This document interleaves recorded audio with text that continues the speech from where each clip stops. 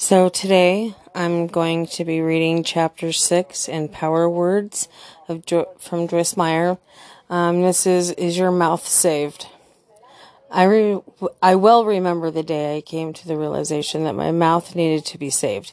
You may think that sounds a little strange, so let me explain.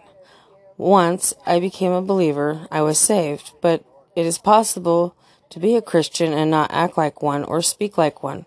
A person can definitely be a child of God, yet sound like part of God's family. I know that because in my early years as a believer, I was one of those people. That when I learned that simply receiving Jesus as Lord in my heart was only the beginning of my journey with God, and that according to His Word, I also needed to work out my salvation with fear and trembling. Once salvation takes place in our hearts, our minds, our mouths, our attitudes, our behavior, and other areas need to be saved, so to speak, too. This is part of the sanctification process that every child of God goes through. Work out or cultivate, carry out the goal, and fully complete your own salvation with reverence and awe and trembling, self-distrust, with serious caution, tenderness of consciousness, watchfulness against temptation, timidly shrinking from whatever might offend God and discredit the name of Christ. Philippians 2:12. In addition to writing these words in Philippians, Paul also wrote in the book of Ephesians. In Ephesians 2:8-9, he clearly stated that salvation cannot be earned, though it is a gift of grace of God. It is received through faith, and it is not some kind of reward for good works. For it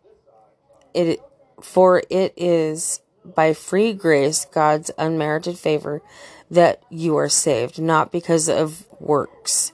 In these two portions of Scripture, the apostle teaches us that we are not saved by our works, but that we need to work out our salvation. Let me explain. The free gifts of salvation is given to us totally by God's grace, and it is not in any way based on anything we do.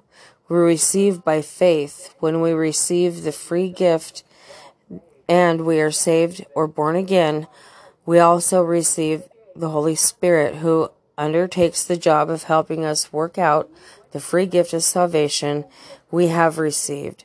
This process is called spiritual maturity. It is very important. Far too many Christians remain baby Christians. They don't grow and mature. As a result, they are unable to be useful to God in furthering His kingdom. When we receive Jesus, He creates within us a new heart. That is something that only God can do. He does it through His grace, mercy, love, and goodness. He does all the work, and we receive the free gift by faith.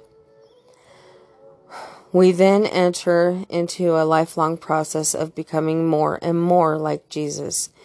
We begin to work out our salvation, but thankfully we don't do it in our own strength. Philippians 2:13. We might look at the process as being similar to what happens when a seed is planted in the ground and later becomes a fruitful plant. Salvation is like a seed planted in our hearts. Once it is deposited, then we need to cooperate with the work of the Holy Spirit to see that the seed He has placed in us grows into a plant, strong, healthy, vibrant, and productive. Jesus is the seed of everything good that God desires for us to become, experience, accomplish, and enjoy. God Himself planted the seed through His gift of salvation. but we must cultivate it, nurture it, and water it, and care for it as the Holy Spirit leads us. We must also allow Him to help us keep the ground in which the seed is planted plowed and free from weeds. The ground where the seed is planted is a metaphor for our lives. Keeping the ground weed-free and plowed means that we need to cooperate with God as He changes us in His way. We need to change and remove things that need to be eliminated from our lives. This does not happen all at once. It takes time, and there is a great work to be done, and only the Holy Spirit knows how and when to accomplish the work. As we study God's Word and submit to Him, He will change us into Christ's image. 2 Corinthians 3:18. If you and I were to think back at the early days of our walk with God and take an inventory of things He has changed in us since that time, we would be amazed at all He has done. We could easily see how different we are now than when we first started our lives as Christians. As a young believer, one of the areas in which God first dealt with me was the area of independence. Because of certain aspects of my upbringing, I was an extremely independent person, and I sensed that God was challenging me to learn not to do anything without leaning on Him. After working on my independence for a while, God began to deal with me about other things. I remember a period of time when He focused on my motivations and started teaching me that what I did was not as important as why I did it. He also worked with me on my attitude, my entertainment choices, the way I dress, my thoughts, and of course my mouth. I have to say that He has probably dealt with me more consistently about my mouth than any other issue. He knows the words contain the power of life and death, and He wants you and me to speak life. Just this morning, in my fellowship time with God, He gave me a refresher lesson on the power of gratitude. He reminded me how important it is to use my words, to voice thankfulness instead of to complain or murmur. So after all these many years of walking with God, He is still dealing with me about my mouth. God has called me to teach His Word, and it is important that my mouth is not a fountain that puts out both sweet and bitter water. See James 3:11. No matter what God has called you to do, chances are it will involve your words in some way. Even if you are not called to public speaking, you will most likely use your mouth as your primary means of communication with others.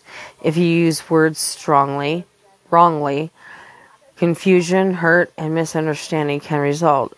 But if you use your words well, you can bring hope, encouragement, wisdom, and life to any relationship or situation. God may deal with you about your words as He did with me. Is your mouth saved? If you need to make progress in being more accountable for your words, ask God to help you and get started right away making progress. God will help us clean up any foul language or filthy talk that may have been a part of our life before we were saved. He will deal with us concerning any talk that does not agree with His Word. We will learn to speak faith, not fear, and confidence instead of doubt. We will learn learn to speak words that contain God's power and that agree with His will. If we speak according to His Word, our words will be based on his promises, which include speaking words of love and encouragement to others, and words of healing, strength, provision, protection, abundance, and confidence in him, and hope for the future, among many other good things.